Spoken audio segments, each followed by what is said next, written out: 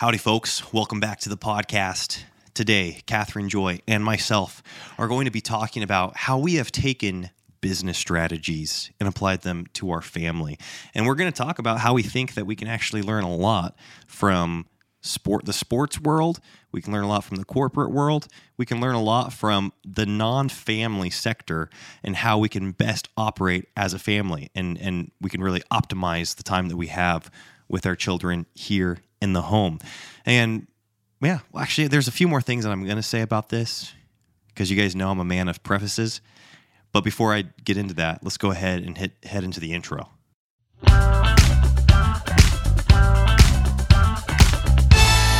Now That We're a Family podcast. Here we are. And I mean, you can tell by your turtleneck and my big pea coat that the studio is cooling down. Yeah, you could probably also tell we're about to go on a date. I don't know how they would be able to tell that. Well, I don't know. I feel like we're a little more dressed up than usual. You do have a glow about you, too. You always get a glow before our dates. Yeah, so we're recording this, and then we're going to go grab dinner, and I am so hungry. I have been so hungry for like an hour and a half. So we'll see if the brain still thinks. We'll see how far the brain can function. Yeah, I think you and I both really enjoy this topic that we're going to talk about, but there's always a propensity for us to pontificate and just kind of talk around in circles, and hammer a point home till it's dead in the face, or blue as a horse. And so hopefully we don't do either of those things. Yeah, so I'm just waiting to hear the prefaces. What are your prefaces before we jump into this? Yeah, well, my episode? prefaces to the prefaces are, one, it's Thanksgiving week. And so I need right now, the time that we're recording this. Yes. And I cannot tell you how grateful I am, since we're in a season of gratitude, even though Christians are grateful year-round for all that Christ has done for us. I cannot tell you how grateful I am for our listeners, because it's nuts how much I enjoy this podcast and I enjoy having this time with you. I enjoy the interviews that we get to do. Like, each person that I've interviewed has been a treat for me. And I think you feel the same way about the people that you've interviewed. Oh, yeah. It is a privilege to be able to sit down. I feel like I've gotten mentored this last year, just being able to sit down with these women and ask them the questions that are on my heart and mind. Yes. And obviously you guys get to listen, but I just feel like it's been such a blessing for me, and I've been so encouraged. Same. I feel like there are definitely a handful of questions that I've asked each guest that are just my interest. It's like, I want to know this answer, the answer to this question from you. But I'm grateful that our listeners have supported this podcast, and obviously they've left ratings and reviews and they've shared it, which has made this podcast grow over the last few years. And it's cool that you and I get to sit down and do this, and then we've got our businesses, and our podcast listeners also support our businesses. It's like they buy the Get It All Done Club, they buy a Voberg Music Academy, and that ultimately is what enables us to do the podcast. And I feel like, I think most people kind of understand that's like how we operate. That's how we're able to do what we do. But I don't know. I'm just so grateful that we get to learn and grow in the areas that that matter most to us. In our faith, in our marriage, in our parenting. We get to grow in our knowledge of the Lord. And we get to do that, like I said, from interviewing other people or from you and I just doing research for a specific episode. And I don't know, I'm just so grateful. So thank you. Thank you, listeners. My heart really is full of gratitude. Sounded like so cheesy. I wasn't planning on it sounding that cheesy, but it is what it is. So there you go. Well, that's sweet. Yeah. That's sweet. Did you think I was going to get emotional? Yeah, I was like, so before Elisha tears up, we're going to talk about running your family like a business. It's not going to come as a surprise to you guys that we love applying business concepts to family. I think sometimes when you lose the subjectivity and the blurry lines of relationship, because a lot of things don't apply in relationships in regards to like I'm going to go into this more. Okay, but a lot of things don't apply in relationships. And so when we lose the blurry lines around relationship and we're able to look at things from a clear, crisp cut, black and white, how would this happen if you just want a success as a team and you just want a shared goal achieved. If there aren't relationships involved, which can be kind of messy, then how would you put those things in place? How would you go about doing that? And I think that sometimes it's really helpful to back up and look at your family as like this skeleton grid, and without all the emotions and the feelings and the personalities. Not that we don't need to pay attention to those things, because we do, but it can give us clarity. And sometimes hidden beneath all the confusion where it comes to relationship, I think we miss a lot of the bare bones that give the structure to us having a successful family that's able to go out on mission and bless other people. So we kind of want to take a step back away from the relationship side of things and look at it kind of from a business. And that's something that has benefited us in our home. You guys know in the Get It All Done Club, a lot of what I share is like home management, coming from the perspective of, if I was a boss of a business, how would I run this? And I think that has really helped simplify and streamline our home. And I think that family is another way we do this. Before I let you talk. No, I'm just going off here on a I love what you're monologue. saying. I do want to clarify what I mean by a lot of these things don't apply to relationships is obviously in a business. If someone's not, you aren't getting along with them and you don't feel like they're adding as much value as they should be adding, you can terminate that relationship. You end the relationship, right? Or you quit your job if you don't like your employer. Or vice versa. You can quit your job. Like there is the ability to opt out on every level in a business. You could quit the whole business and just dissolve the company. You could go bankrupt. You could, there's other things with relationships where it's like relationships are not efficient. Relationships are not things that we can delegate. They're things that we have to be involved in a hands-on way. And obviously there's ways where we give, not getting anything in return for seasons in relationships. And none of those things you will find on a team or on a business or anything like that. And we aren't saying those aren't beautiful, beautiful things, because that's what makes relationships so special, is that unconditional love and the sacrifice as a parent and as a spouse that just make the family this beautiful unit and sets it apart. And I think that's why the Lord uses it, because it is set apart. And that's why we reflect Him. Yeah. I do not want to cheapen what marriage is or what family is by comparing it to a business, because obviously the covenant of marriage is something that God ordained. There is a spiritual element to it. There is a holy element to it that a business will never be able to, recreate or to, kind of copy and mimic. Similarly with the relationship that we have with our children and the role that we have as parents, there's a spiritual element to it that is covenantal and that is God ordained. And so when we talk about using business and business strategies to enhance our family life, we're doing it from the perspective of family is in a league of its own, or marriage is in a league of its own when it comes to importance and when it comes to significance and what God has said about it. However, I do think, like what you said a little while ago, is that there can be a huge benefit sometimes from taking the relationship, sometimes discord, or sometimes the relational, stress that is in every single home and that's in every single family, howbeit on various levels.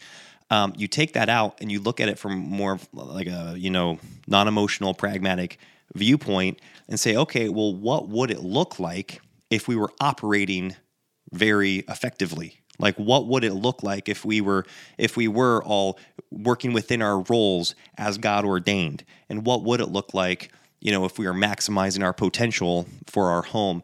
And I think it's really fun to do that because it can give you vision, it can give you inspiration, and then oftentimes it can reveal that a lot of the relational things aren't even though it's a relational issue, sometimes it's a flaw in the system that's causing all this relational angst. And you're thinking, no way, do we have heart issues? Of course we have heart issues as humans, but it's crazy how sometimes streamlining the logistics of situations can make so many of those relational quarrels go away. And you remember that, that's Fred, I'm married to my friend. There was a reason that I married this person. I like them.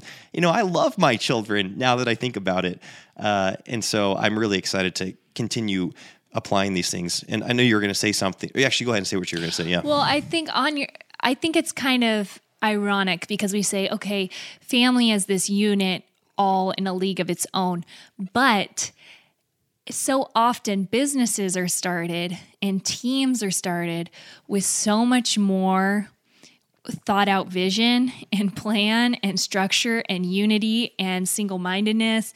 And they're just more set up for success. And often we get married and we just kind of, we have a kid and then I guess they're going to grow up and, time just happens, time passes. And if we aren't intentional, then we can realize like what did we even set out to achieve? I don't even know if we had accomplished it or if we didn't. And then we our children are grown, they're out of the house, we're grandparents. And it's like, where is our marriage? Where are our children? We really want to begin with the end in mind. And we don't want to give, Elisha just came back from being coached in business this last week. And when we were sitting down and talking through the things he looked at business-wise and worked on business-wise, we were like, we don't want to put more intentionality and focus and thought into this area of our life than we're doing into our family and just kind of let family happen. And yet it's so easy for that to happen. Wow. That's so well said, Katie. You think about how silly it would be to start a business and have like the strategy or the goal or the vision, the game plan be, we really like each other and everybody gets along really well. And so we're going to rely on that. We're like, what's the product? Do you have a product that you're making? Yeah, we've got a product. Well, what's the goal? Who's the end user? Like, what's the perfect case scenario? How much do you want to grow? You have a business plan in place. And so often we enter into marriage, maybe knowing that there are these biblical concepts around marriage, but we can't really articulate them. We say things like covenant, and the holy covenant of marriage, and we say things like, oh man, unconditional love, or men are supposed to love their bride like Christ loved the church, and we know it's this illustration of Christ's relationship with the church. Marriage is between a man and a woman, but we don't flesh it out much more than that. And we ultimately go into marriage and start having a family, kind of doing just that, where you're like, we're going to make it happen because we like each other or because we enjoy the same things. And make what happen? What happen? Exactly. What's the goal? Like, what are you going to accomplish through this? As a family. And I think that's it. You don't found a business to exist. Yes. You found a business for some purpose. And I think something that was really cool that we were talking about last night is God is the one who founds our family. Mm-hmm. And going back to that, this isn't about Elisha and I and what we want for our kids. And the Lord has given us flexibility there, which is beautiful. And families are able to have their own flair. But ultimately, God founded our family. Mm-hmm. And so we're relinquished of all authority and are put in this stewardship and management role of our marriage, of our home, of our children, of the impact that we're having in our community. But we are, because he is the founder, we are subject to what his vision for our family was. Amen. We're not the owners. Like, we're not the founders of the business. And so just like we don't have this option to like quit on our marriage. We don't have the option to quit on our family because, like you said, God's the one that founded our family, and he has laid out the groundwork for not only how it should look and how it should function, but as you mentioned before, what the goal of it is and what our aim should be. And going back to not wanting to cheapen family by comparing it to business, I thought you said another great thing. It's like, if that was happening, that would be one thing. But in reality, we're putting so much more emphasis on business or on our careers or on outside ministries that are outside of our home and what the vision is for said ministry. And we're not putting any of that. I think you and I have done this before. We're not putting any of that proactive thinking and strategy into our home. And so, yes, family's high above businesses and obviously other outside ministries, but we can learn so much from how we apply ourselves to business or to outside ministries, and then hopefully get convicted and come back to our home and get with our spouse and be like, boy, I want to, if I'm putting this time into my business, I want to put 1,000 times that much structure and intentionality into my home and into my family. Yeah, and so with God as our founder, as the owner, as the ultimate boss, then in the hierarchy, we have Elisha and I, right, in our marriage. Like that's the first relationship that comes in in a family.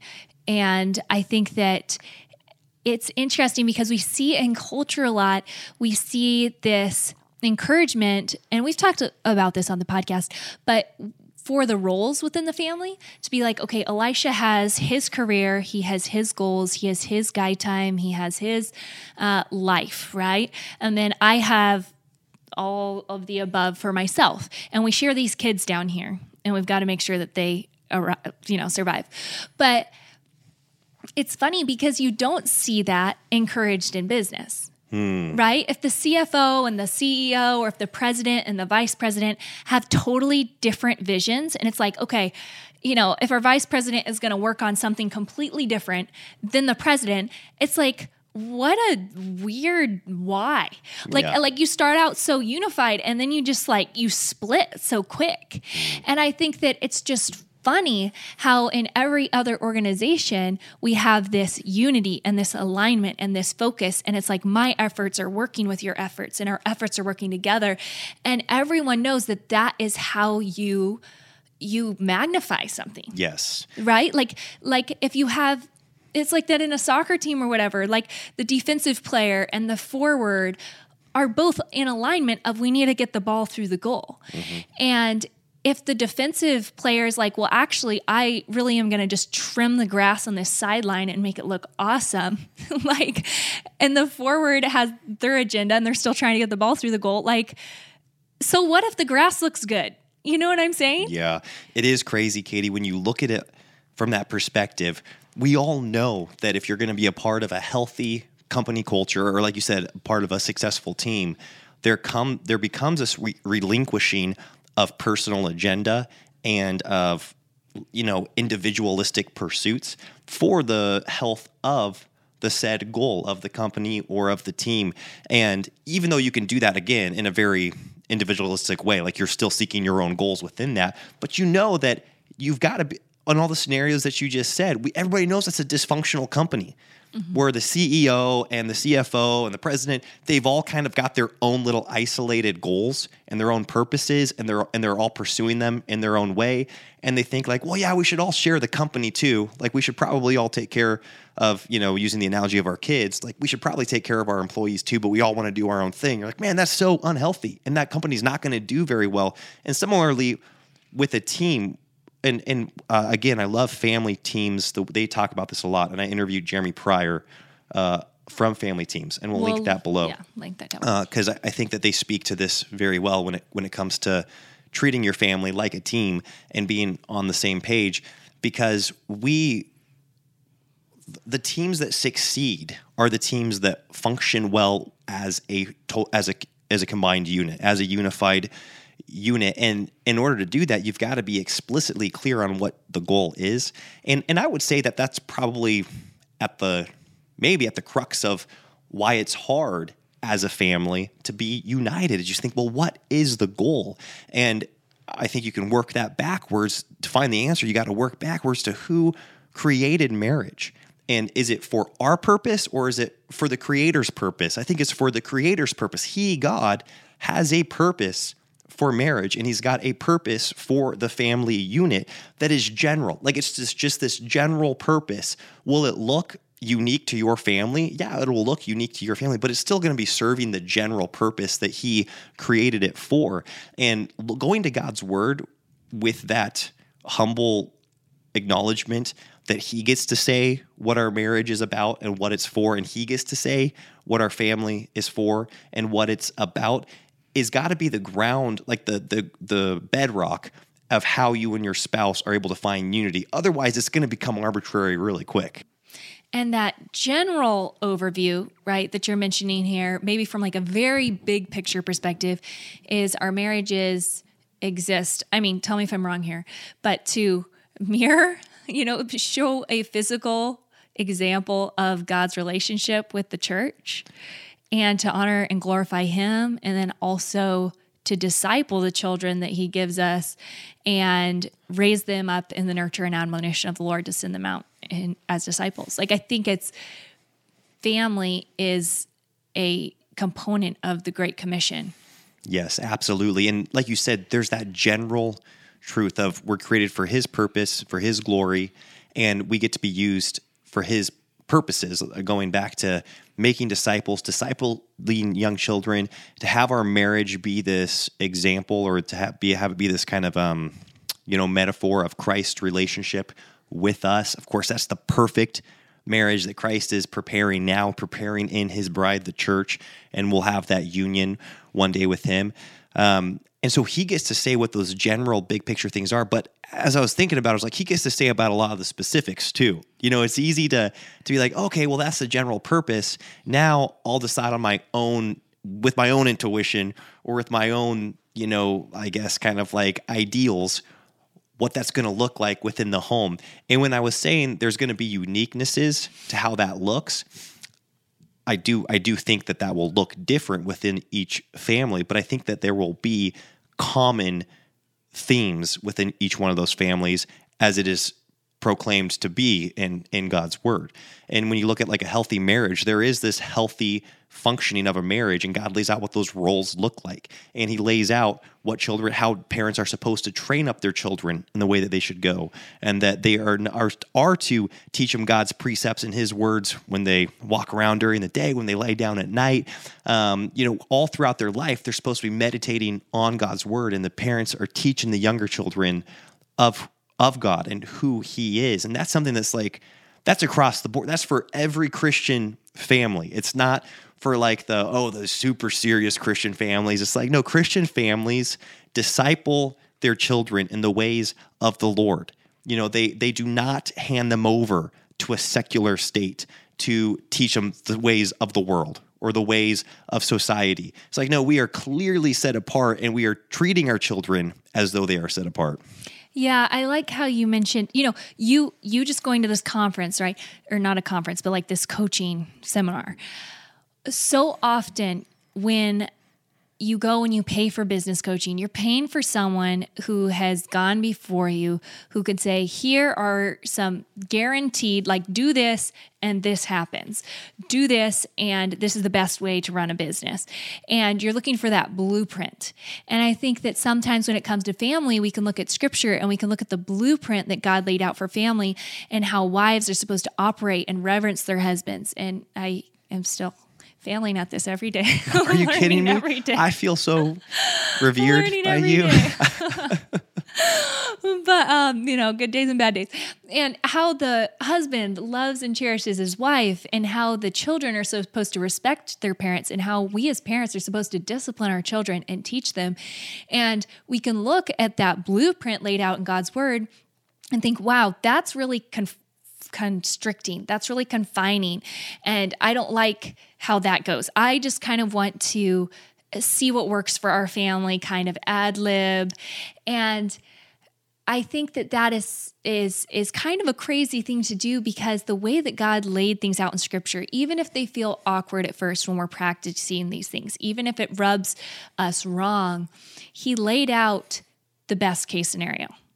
And we're humans, there's sin involved, nothing's perfect, and you aren't guaranteed, a happily ever after if you follow steps 1, 2, and 3. But he gave us our best shot at a healthy family that sees the vision through to completion of raising children up for his glory and then sending them out and having them multiply and raise children up for his glory and sending them out and impacting the world through the gospel message. And we live in a graveyard of families where we want to try to figure it out on our own, and that didn't work. But by the time we figure out that it didn't work, it's too late. Yeah. And the family's been broken. And I think of that, in business, 70 to 80% of new businesses fail in the first year. And how incredible it is for the new business owner that has someone come alongside that says, hey, this is going to be your best bet. And business is more subjective than family, even though we like to consider ourselves individuals and with our unique traits and personalities and all those things that make us unique. we see in Scripture that there are very specific roles just based off of your gender, just based off of your role in the family, whether you're a child or whether you're a spouse. Yeah, and it's crazy, Katie. Like when you look at what God's purpose is for the church, and then you apply that to the family, because of course the family is a part of the church, right? It's a leg of the church.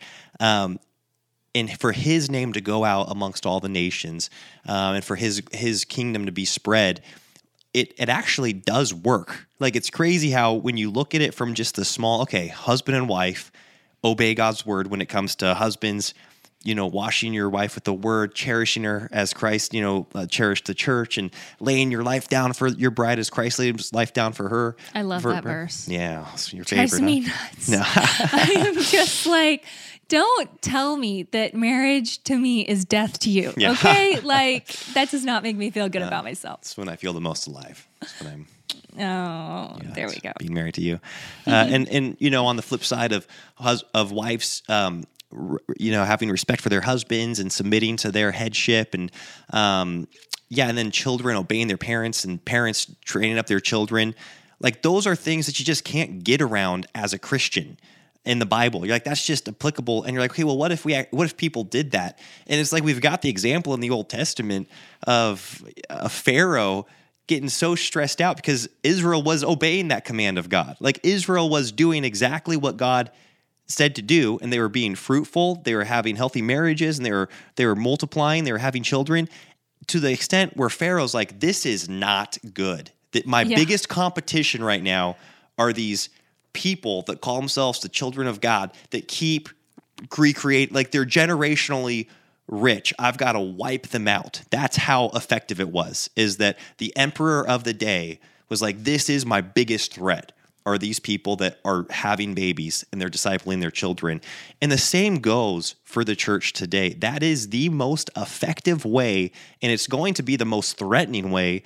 It's going to be the most threatening thing to secular society and to the rulers of, the dark world. The most threatening thing to them is Christians having a fruitful marriage, and it's bringing up children in the nurture and admonition of the Lord. And it's no wonder that is one of the most fiercely attacked things. Marriage, we all know it. It's been the case for so long that marriage is under attack, like from a legislation standpoint, then obviously from a spiritual and moral standpoint. Like definition of marriage aside, it's like for years, just infidelity and lack of fruitfulness in marriage has been just ravaging the church. Like the Christian marriage hasn't really existed in a prominent way long before things started going to legislature, right? Like long before things started getting termed, traditional marriage or non-traditional marriage or biblical marriage or non-biblical marriage. And so it's no wonder that that's where Satan is putting so much of his energy and his efforts towards destroying marriage, and then simultaneously, taking children away from their parents and taking away their influence in their children's life, making children not respect their parents, making children mock their parents and think that they're the butt of the joke and that they're old-fashioned, they don't have any wisdom or knowledge. That's all flips upside down to what God intended.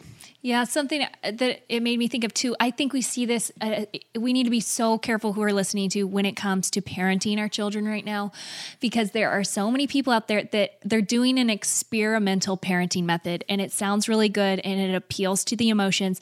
But you see in Scripture that as parents, we're supposed to train our children. We're not supposed to provoke our children. We're supposed to discipline our children. We're supposed to guide our children. And what you hear a lot in culture right now is you need to respect your children. I even think of that obey, where you said children are supposed to obey your parents in the Lord, for this is right? There's been so much talk recently that I have heard in the online space of, well, I don't want my child to have to obey the first time, because then what if they just go and just start obeying everybody and then someone takes advantage of them? Or, our minds just go to all these scenarios of, but I need to explain everything. I need to explain why to them. And they're questioning, and they're these little people that are just, they're little people that need your training. Like what God lays out as our role in their lives is to train our children. And no one will balk when you say you need to respect your kids. We're supposed to love our kids. Nowhere in scripture does it say respect your children, but you know what it does say in scripture? It says respect your husband. But if we have that conversation and you say, oh, I'm wanting to respect my husband, you will probably get flack on that. Yeah. Isn't that ironic? Like, we've taken a good word where, yes, we should all respect each other, right? Just in a general sense. There should be respect. But we've taken it and it's been a subtle twist where I feel like the devil has placed all this emphasis on, are you training and loving and disciplining your children? Well, okay, but you just need to respect them and their little attitudes and their little expressions that are sinful instead of, oh, put respect where it actually does some good and put it on the headship role in your family. I just think those little subtleties happen all the time with these experimental forms of family. And you don't know what's going to happen in that, and when we do those things like that, you know? Yeah, it's just so welcomed in society. And I'm just going to say Christian and non-Christian alike, because it's the truth, to adopt new ideas around parenting or marriage that are not grounded in scripture. And to take things like what you just said, like what the Bible says about a husband and a wife and how they are to interact with one another, or how what the parents' role is in a child's life.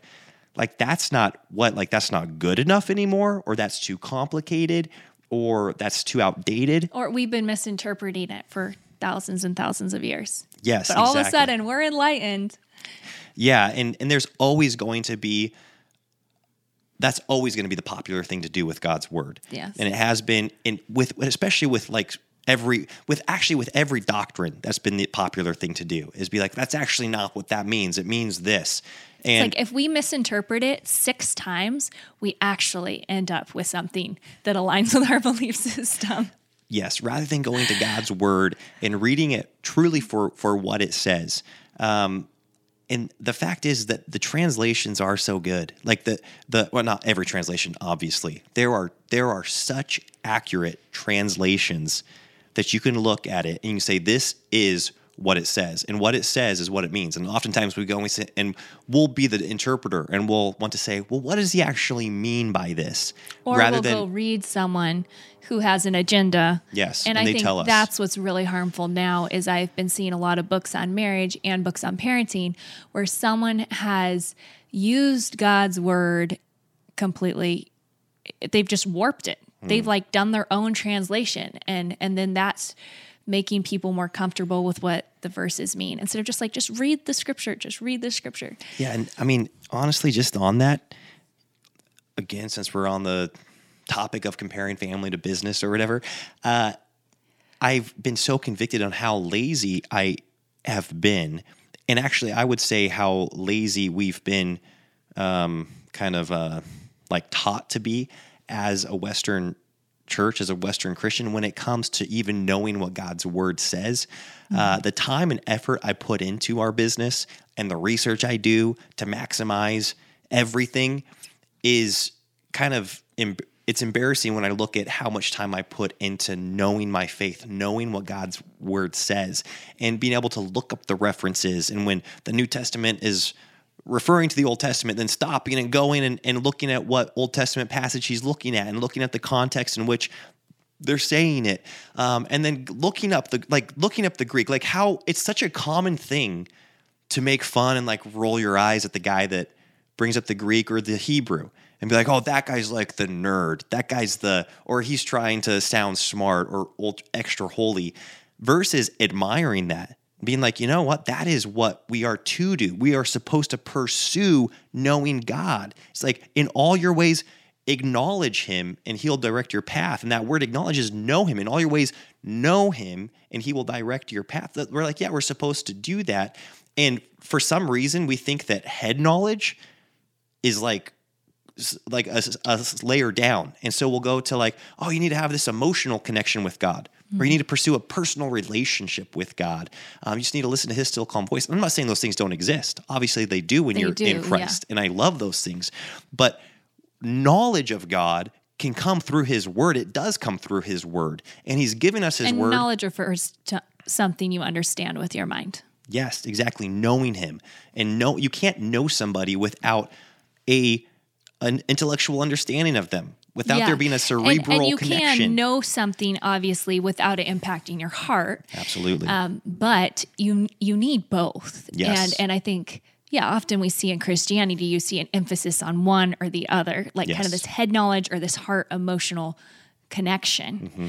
And they're both super powerful. Yeah, and I'm just saying that to say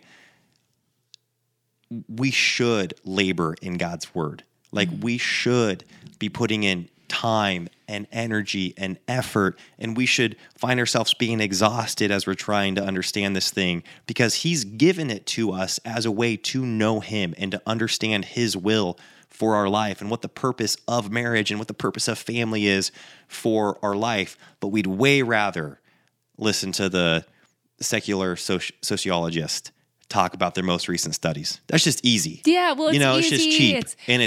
We'd way rather listen to the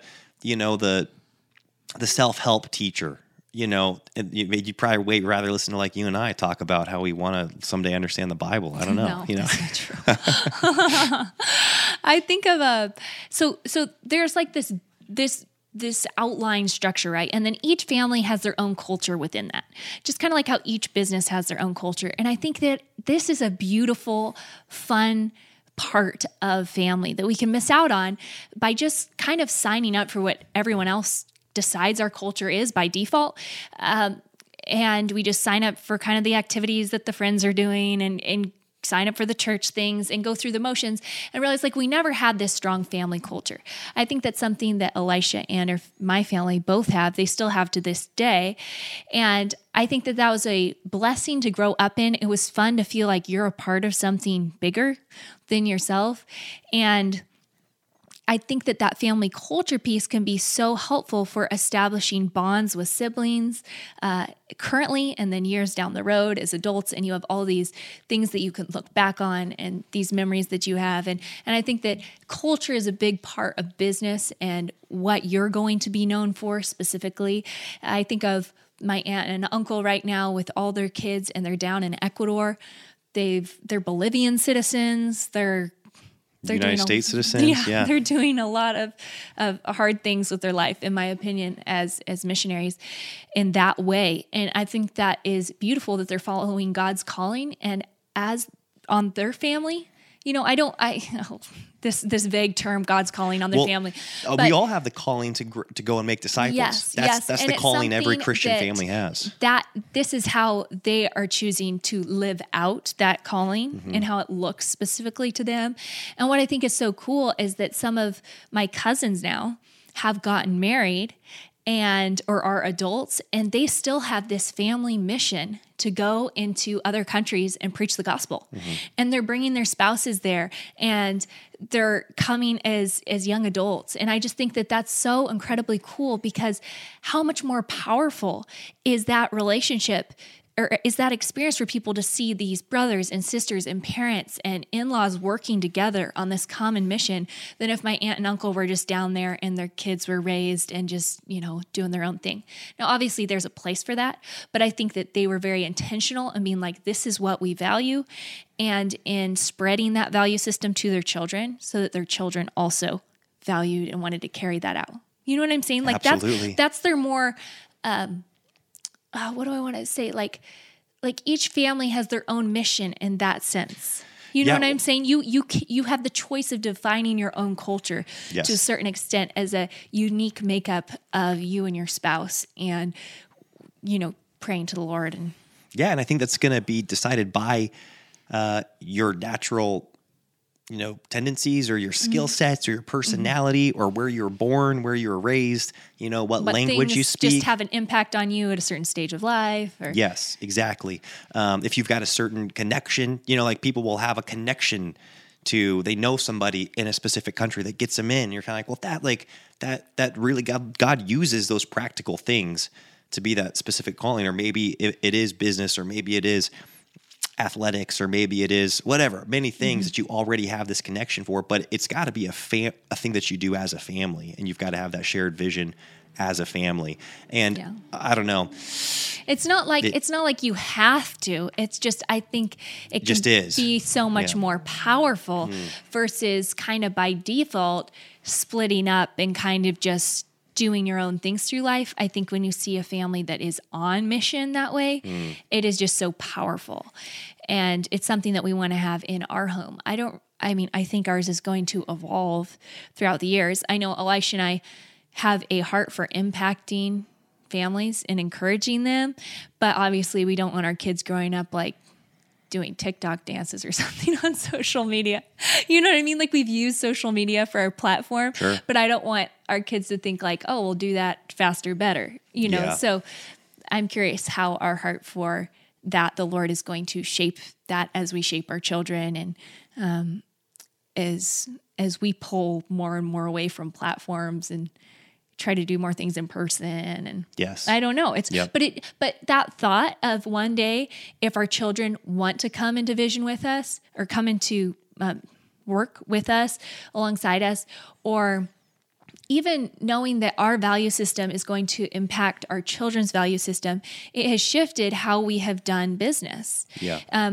Because of that fact. Yeah, and I want to say something, Katie, babe, before we wrap up, because I might misunderstand you, but I do think I think a faulty thought pattern is, our family is fruitful if we go, like your cousins go to Ecuador and impact the people down there, or our family's fruitful if you and I impact many families, encourage them in their faith, and people start saying, okay, well, what's our family mission? And we're only going to be a successful family if we start the soup kitchen in our downtown, or if we start a nonprofit that serves this community of people. Where what I'm saying is that the family itself is a mission, like the family functioning, the family thriving according to God's word, and the husband and the wife being submitted to God's word, and the children knowing God's word. Like, that's the mission first and foremost. Yes. And because of the individualistic society we've been brought up in, we get so consumed with trying to find out like what the thing is that we're going to do. So are we going to be doctors? Like, are we going to be lawyers? Are we going to be missionaries in a different country? When it's like, no, like that, like, why are you even talking? The thing that the family is the thing. And I think that you can take a lot of confidence in that, because even you bringing up, like, yeah, we've got a heart to impact families, and through, now that we're a family, maybe through events or this podcast online, we do have a heart to do those things. But that, like, I don't know, and I'm not. That's very down compared to my own family. Does that make sense? That's very down on like what I consider being success for our family and our family mission. Yes, I think I was saying that each family as a culture will tend to value what the parents value. Yes, and like if two parents are really into sports, often their kids are really into sports. Or if it's music, their kids are really into music. Or, we're training our kids just by what we do with our time and what our hobbies are and what our interests are. Yes. And I think that, growing up in my family, we skied a lot. And that's still something that, like, that's such a strong family culture piece that we got our 3 kids skis this year and they could barely walk. And we're all going up and we have a ski trip planned with all of my family and the kids, but it's something that bonded me to my family, even though it was this amoral activity. Yes, and same with buying Leon and Lucy a fiddle. Like, my family, the only reason they are playing the fiddle is because of it's a strong thread in my family, and we're going over and we're putting a ton of effort into doing these concerts. And we do the Christmas concerts every single year. And so performance is going to be something that our kids learn by default, because from the time they're 2 years old, they're up on a stage with people and they want to participate and they want to be a part of that excitement, because performing is something that your family's done. Yes. And so that is more what I'm saying. I'm saying it can enhance your mission of raising your family. by thinking of what are we valuing, what are we pursuing, what is something that like as a family we have a heart for. Yeah. And I think that can enhance the focus, which is internal, not Yes. external. Absolutely. Do you know what I'm saying by that? Absolutely. Yes. Because I don't want to get derailed either, thinking that you all have to be missionaries to Africa to like Fulfill the purpose of to the fulfill family. the purpose of family. The purpose of family is in and of itself its purpose. Yes, exactly. I don't think it's meant to just exist. I think it's meant to incubate the gospel. Yes, And to absolutely. be an outpouring of the gospel. Yes. And I did get a little derailed there, probably because it's something that I'm thinking of, but because we're so online and it's Yes. something that we have felt we don't want to be a big part of our kids' lives. Yes. And so I think I was like verbally processing there, but like, what do we want? Do we want our kids to be like, no, like I value this because you value this. And this is a part of who our family is. And our family is like an online family. Right. Or do I want to like shift our energies away from that? Yes. So that our family culture, it's a healthier culture for our inner Wow. family. Yeah. You know what I'm saying? Yeah, I Okay. can see why you were processing that because that's like a big subject. Now I've got to start processing that. Well, I think we're taking steps Yes. already. Yep. I think so too. And I don't think it's bad to use new media to Your purpose. to do like, anything. Yeah. It's just how are we communicating? Why are we doing? What are we doing? Yes. And how are we, if our kids want to come alongside and be like, no, I want to be a part of this in the way you guys are, do we want them a part of it? Do we not? That's right. Yeah, absolutely. So anyways, And side kind note. of, yeah, wrapping up too, just kind of with the concept that we thought of for this episode, Elijah treating your keeps family. getting us back on track. I don't think so. I think I'm the one getting us derailed. I feel bad. Is when I was just at this business workshop, they make you step back, and you step back and you get that 30,000 foot view of why you started your business. What, if everything went well, what would your business look like? Defining what the mission of my business is, what the ideal outcome would be, what's the worst case scenario, going through all these thought exercises. And I think that we can do that with our family. We can step back and from like an operational standpoint, say, what would our household look like? What would our family look like if everything was going well? Would it be 3 healthy meals at home? Would it be, a date night once a week? Would it be going to bed at the same time every night and reading something that we're both interested in? Would it be praying before we go to bed? Would it be eating breakfast as a family? And you start going through the details and you're thinking, yeah, those are like ingredients of a healthy household. Does that make you a good marriage? No. But you probably know in your brain what, if your marriage was good, what it would look like. Does that make sense? Those aren't the ingredients for a healthy household. Those can be ingredients to a healthy household. Yes, and they can So be. obviously, like we don't eat breakfast together as a family. Yes, exactly. As Yeah. much as Leon and I try to get Elisha to eat breakfast, he doesn't eat breakfast. So And it's really fun to step back and think about those things because you have so much more control over those logistics, I think, than sometimes what we realize. give ourselves credit for. And give ourselves credit for. And to say, okay, how often would we travel? What would we be a part of this home group? Would the kids be a part of sports? Would they not be a part of sports? And you do that through the lens of what the ultimate purpose is, right? You go back to what does God say about marriage? Maybe you've been saved since you've been married, and so you can't even go back to like what your reason was for getting married because it's your whole perspective on marriage has changed. But I think that can be so beneficial to the home, to a marriage, to a family, because we've done that with our marriage. It's like, well, in my mind, what does a romantic marriage look like? Does it look like love notes here and there? Does it look like flowers? Does it look like, good intimacy? Does it look like, playful adventures with one another where our adrenaline's pumping? And you're like, well, then I want to schedule those things in then. I want to find a way logistically to make those happen. And more times than not, I'd say actually 100% of the time for us, the romance comes from that. Like the romantic, flowing, vibrant marriage comes from pursuing those activities. Mm-hmm. Yeah. And just thinking of what are those unique little daily practical things. Because the big picture is great. And it can help us make the decisions on the small picture, but the decisions in the small picture need to be made in order to impact the big picture. They really work together. And if we aren't making those daily decisions, then we aren't going to end up with the lifetime goal.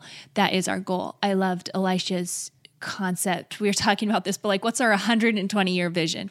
What's our vision going into eternity? When we are 120 years from now, what do we want to have said about our children and about us and who we were and what would make us just so grateful? Yeah. What do we want to have be true? Yes. What would we like to be true? Exactly. Are our great-great-grandchildren discipling their children in an even more rich and abundant and committed way than we disciple our children? Yeah.